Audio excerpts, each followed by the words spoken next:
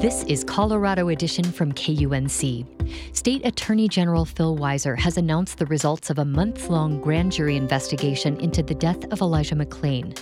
In today's show, we'll have more on the charges and reaction from McClain's family. And we wrap up our series on policing with a look at why officers are leaving the force in greater numbers and the approach Boulder is taking to fill those positions. That and more coming up. You're listening to KUNC's Colorado Edition. I'm Erin O'Toole. On the night of August 24th, 2019, Elijah McClain, a young black man, was stopped by police while walking home from a convenience store in Aurora. Stop. I have a right to stop you because you're being suspicious. Police were responding to a call about a suspicious-looking person, but McClain was not suspected of any crime. During the encounter, police restrained him with carotid holds, handcuffs, and other pain tactics. When paramedics arrived, they injected him with ketamine, a powerful sedative that caused him to lose consciousness. He never woke up and died a few days later after being taken off life support. McClain's story has become part of a national narrative about the sometimes dysfunctional relationship between police departments and the communities they're supposed to serve, a tragic example of law enforcement using excessive force against unarmed people of color. Last summer, protesters marched through city streets across the country, chanting the name of Elijah McClain along with others, George Floyd, Breonna Taylor, all Black lives lost to police violence. In February, the city of Aurora released the results of an independent investigation into Elijah McClain's death that found police officers and paramedics acted inappropriately at almost every point of the incident, starting with the decision to stop him on the street in the first place. Then, this Wednesday morning, Colorado Attorney General Phil Weiser released the results of a months-long grand jury investigation into Elijah's death. The grand jury returned a 32-count indictment against Aurora police officers Randy Rodima and Nathan Whittier, former Aurora police officer Jason Rosenblatt, and Aurora Fire Rescue paramedics Jeremy Cooper and Peter Jakuniak for their alleged conduct on the night of August 24th, 2019, that resulted in the death of Mr. McClain. The indictment levels charges against 2 Aurora police officers, a former Aurora police officer, and 2 Aurora Fire Rescue paramedics. Each of the 5 defendants faced 1 count of manslaughter and 1 count of criminally negligent homicide. The charges also include multiple counts of second-degree assault, among others. The Attorney General is now filing the indictment with the Adams County District Court. It is important to remind everyone that a grand jury indictment is a formal accusation based on the determination of probable cause that an individual committed a crime under Colorado law. All defendants are presumed innocent until proven guilty beyond a reasonable doubt. Wednesday's announcement is remarkable because it remains rare for a grand jury to indict officers with criminal charges in similar cases involving police-involved killings.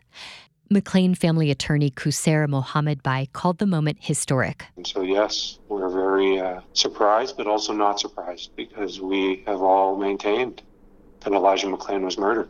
We hope that the jury who will be reviewing all this information will hold the police officers accountable. McClain's mother, Shanine McClain, told Colorado Edition that she was feeling some relief at the grand jury findings. I'm grateful to the Attorney General Weiser and his team. I'm grateful to the grand jury and their findings.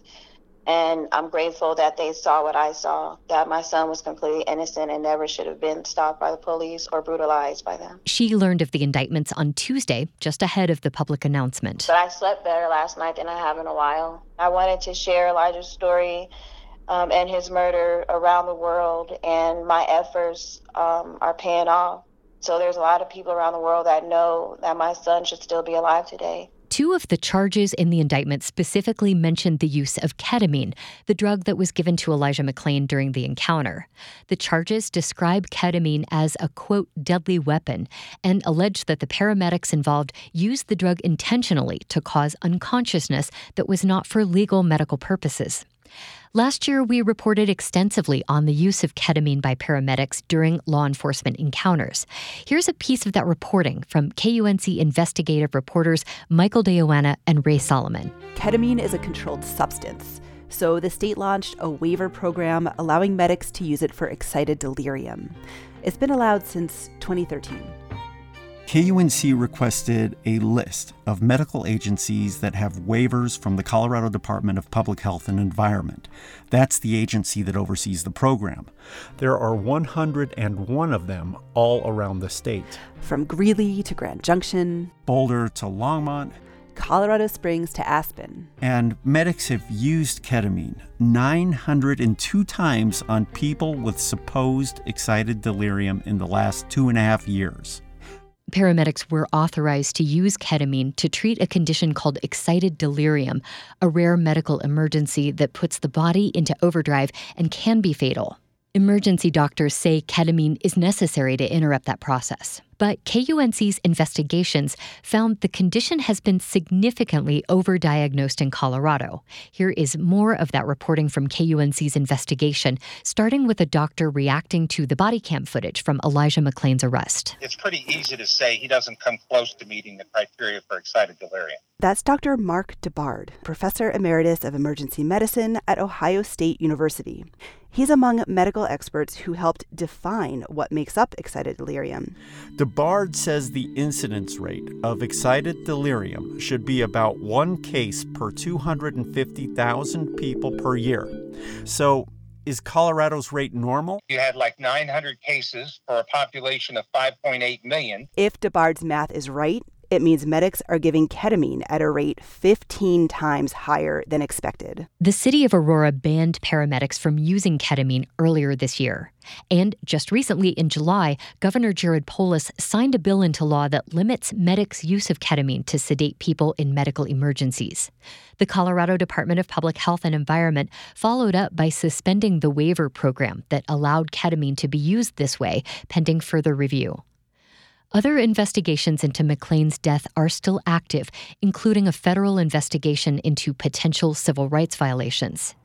And a civil lawsuit filed by McClain's family against the city of Aurora, as well as several individual police officers and emergency medical workers, is still ongoing. The family's attorney told KUNC that he's working with the named parties to negotiate a settlement. And we hope that the resolution comes in the not too distant future. KUNC will continue following this story as it unfolds. You can find our previous reporting on law enforcement's use of ketamine, as well as a conversation with Shanine McClain from earlier this year at our website, kunc.org. We're going to turn now to look at how policing is changing in Boulder. This week, we've examined officer mental health and how reform efforts are playing out at one apartment complex in town. Today, we wrap up our series Under Pressure with reporters Lee Patterson and Scott Franz, who are with us now to discuss why so many officers are getting out of policing and what's being done to fill these vacancies. Welcome to you both. Hi there. Hey. Lee, tell us about these retirements and resignations. How many officers are leaving, and do we know where they're going? So much of my reporting focused on the Boulder County Sheriff's Office, so I'll start there. Last year, the department lost 32 deputies compared to an average of 15 over the previous 5 years. Sheriff Joe Pelley says that the patrol department in particular was having a hard time staffing shifts because of it. They were resigning to literally move to Montana or Wyoming or go to Missouri and start a chicken farm. And he says that many of these departures have had to do with one piece of Colorado's new police reform legislation, and that's the provision that removes qualified immunity, meaning that officers may be held personally liable for up to $25,000 for civil rights violations. Now, Lee, were you able to talk with any of the deputies who have left this particular department? I contacted many. I did talk to a few, including Adam Gerke. He's a deputy who left the sheriff's office last fall, and since then he and his family have moved to Alaska, where he's still a cop in a much smaller department. And what Adam told me mirrors much of what I heard from other people I talked to for this series, that the legislation was too much, that you could make a mistake and lose your savings because of it. Now, There were a few personal reasons for the move to Alaska for Adam, but he says that if last summer hadn't happened, he and his family would not have left Colorado. Is this something that's happening everywhere, or is it unique to Colorado given the state's recent police reform legislation that you mentioned? It's a little hard to generalize. According to a recent national survey by a group called the Police Executive Research Forum, there's been an 18% increase in resignations and a 45% increase in retirements. In Colorado, I did talk with other departments, Aurora PD, Boulder PD, Steamboat PD. They've all reported major departures, over the last year or year and a half. The tricky thing is that statewide numbers don't actually reflect this trend. The number of separations reported to the Attorney General's office last year was actually down slightly compared to the previous couple of years. What do the sponsors of Colorado police reform legislation make of the fact that some departments are losing people? Representative Leslie Herod was one of the prime sponsors of the police reform bill, and she's skeptical that the legislation has much to do with these early retirements and departures because she says departments in other states without recent reforms are losing officers as well. And so what that says is that specific reform efforts aren't actually contributing to the attrition. She basically thinks there's been a culture shift, that attitudes towards policing have changed. And I attribute that to the excessive use of force cases that we're seeing and the body camera footage that we're seeing of law enforcement officers harming the community.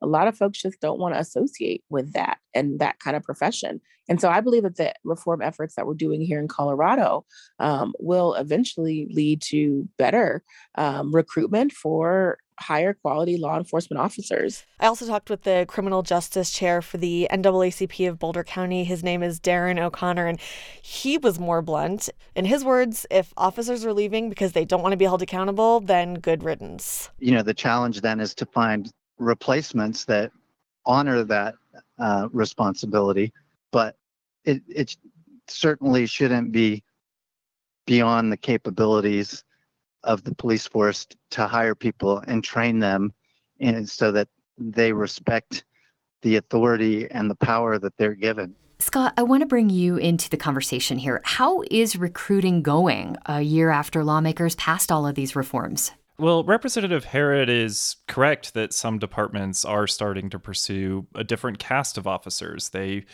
think that, recruiting a different type of officer is key to their reform efforts. For example, in Boulder, Police Chief Maris Harold has a goal of recruiting 30% women officers.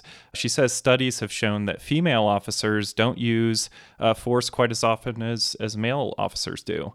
But on the other hand, Chief Harold also tells me that recruiting right now is really challenging, and meeting those goals is going to be tough. The combination of the pandemic, the policing crisis after George Floyd murder, all of it adds up to it's a very hard time to attract talented people at a time where you really need top-tier, service-driven, educated police officers.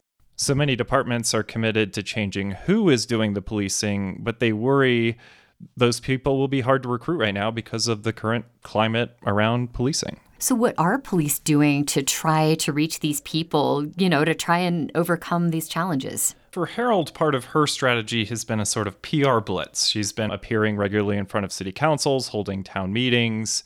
They're going through a master planning process, and she even stopped by to talk to high school students recently to get their thoughts. And she tells me some of this is already starting to get some results. And I just had a guy call me, he heard me on a town hall, and he called and he goes, I'm 47 years old. I've been a professional my whole life. I've taken off this last year to watch my small children. But after hearing that policing really is a higher calling, he goes, you're right, and I want to be part of a service-driven agency. Scott, I also want to ask about the diversity of candidates. Some departments are trying to make their police forces more representative of the communities that they serve. How are those efforts being affected? Chief Harold says her department is not as diverse as she would like it to be.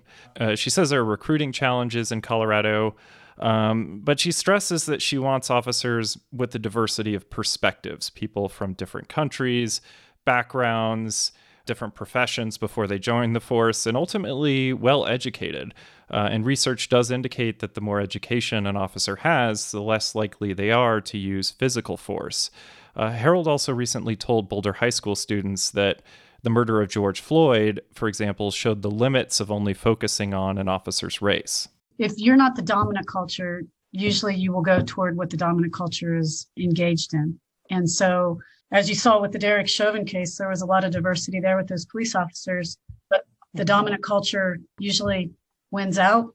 And so it's much more important to me to get people that think differently about policing. She's referring there to Chauvin's backup officers, some of whom are not white and are facing charges related to Floyd's murder.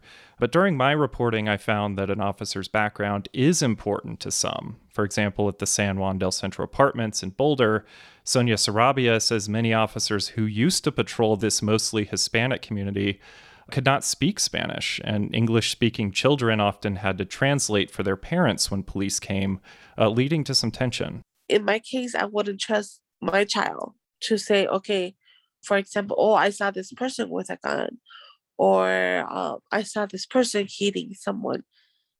That child will not feel comfortable saying that to the officer. Fast forward to today, and the complex is patrolled by an officer who grew up in Mexico, and he says that helps him connect more easily with the residents and gain their trust. Do you have a sense of how this is going on a statewide level? Well, some national studies, like the survey from the Police Executive Research Forum that Lee mentioned, are showing the recruiting challenges so far are not as pressing as the officer resignations and retirements we're seeing. Many departments are still finding ways to fill out their ranks. It might just be taking them a little bit longer. But what I have heard is some are not getting the kinds of applications they're hoping for. Corey Christensen is the outgoing police chief in Steamboat Springs in northwest Colorado. Up until recently, he had also been leading a statewide police chief organization. I get a lot of applications for people who don't think they can get a job in another police agency, and they'll think I'm desperate. And they'll be like, yeah, I was fired 3 times for lying, but I know you need cops. And you can see why that might be a problem. Lee, let me bring you back in here for a moment. How have departures and then trouble hiring affected operations? Well, I think the situation is constantly changing, but Joe Pelley, the Boulder County Sheriff, did say that staffing shortages have made it more difficult to prevent some types of crimes, like auto theft, for example. So right now there's this whole catalytic converter theft thing going on that you heard about. And to stop that, really, you need staffing to do surveillance and follow folks around and set out some bait cars. And, and if you don't have the people to do that, it's hard to affect it. On the other hand, that department is making do with fewer people. Pelley described creating an online reporting system for low-level issues like losing a license plate, rather than sending out deputies to respond to those calls. They're taking hundreds of reports a month this way. And Pelley also says that hiring within his department has stabilized somewhat. Well, thank you both so much for joining us today. You're welcome. My pleasure. That's our reporters Lee Patterson and Scott Franz. You can go to our website to check out their new series on policing in Boulder called Under Pressure. That's at kunc.org. You're listening to Colorado Edition from KUNC. The spread of coronavirus in Colorado has been trending upward in recent weeks, with the state's hospitalizations and positivity rate both inching up. And according to public health data from the state, over the last few weeks, COVID cases among children have been rising at a faster rate than cases among adults, a trend that coincides with the return to in-person learning. In the last month, state public health officials have identified outbreaks in 14 schools, as well as a handful of care centers, a summer camp, and a Bible camp. Everyone from students to administrators across the state are dealing with the rise in cases amid mask debates and widely varying community vaccination rates. Joining us now for a check-in on Colorado schools and COVID is Erica Melter, Bureau Chief at Chalkbeat, Colorado. Hi, Erica. Hi, thanks for having me. Let's start with the latest on COVID cases in schools. As I mentioned, the state's identified 14 outbreaks in the last month. How have these outbreaks impacted the day-to-day at these schools? Well, when you have an outbreak at a school, there is typically some people that have to transition to remote learning. And that was something that, of course, was very frequent last school year and that people were hoping to see less of this school year. We do have new quarantine guidance that really reduces the number of students and staff that have to quarantine when there's a positive case in a classroom. But if you get above a certain number of cases, then the guidance still recommends a switch to remote learning. And of course, if people are actually sick and experiencing symptoms, then they can't be in school either. Right. I know quarantines in schools have been a sort of a pain point in the last year. What does that process look like in schools now? Has federal guidance changed anything in the last year? State and federal guidance have changed to relax who is considered a close contact and who would have to quarantine. But Colorado is not requiring school districts to follow particular quarantine protocols. That's up to local public health and to the school district. And in general, if both parties are wearing masks, or if there's a relatively high vaccination rate in the school, there might not be any quarantines at all. But you still have the situation where if someone is sick or someone was in close contact and not wearing a mask, that they may be recommended to quarantine. Okay. Well, I want to turn to the topic of masks in schools because that's been the focus of a lot of debate happening in the last month or so.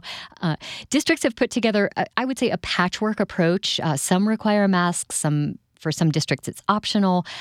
With data showing a steep rise in cases among young children, where is the conversation about masks in schools at in Colorado, generally speaking? We started the school year with the majority of districts recommending masks or having mask optional policies.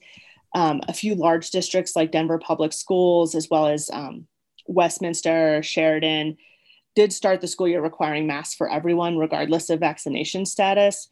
But what we've seen over the last couple weeks is a trend towards more districts and more local public health agencies adopting mask requirements. So, for example, just last week, the Greeley-Evans district adopted a mask requirement through middle school. We saw Pueblo County Public Health adopted a mask requirement that they are imposing on the two school districts down there.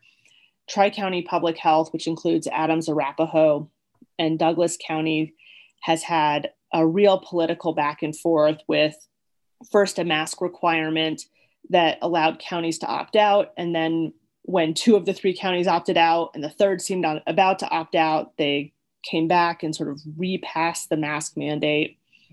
And I think what we're seeing is this tension between this rise in cases that is deeply concerning to public health officials, and they feel like we really need to be doing something to reduce transmission in schools, versus a public that in some communities has turned against masks and really wants this school year to be normal, meaning they do not want to have any pandemic protocols in place. They want to operate like it's a normal school year. They feel like kids are at low risk and we shouldn't be, doing all these things that change the school experience for something that they feel is a relatively low risk. Well, I want to ask about testing, Erica. The state has about $173 million in federal relief to spend on free rapid tests for schools. And about 20% of schools in the state have signed up for a testing program that's funded through the same relief money.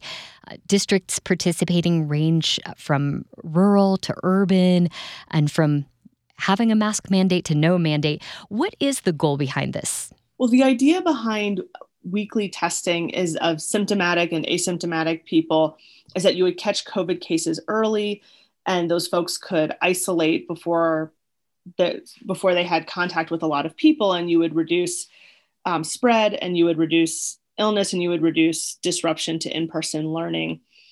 A number of European countries had very frequent school testing protocols last school year. It hasn't been anywhere near as common in the United States. There's been a few large urban districts that did it.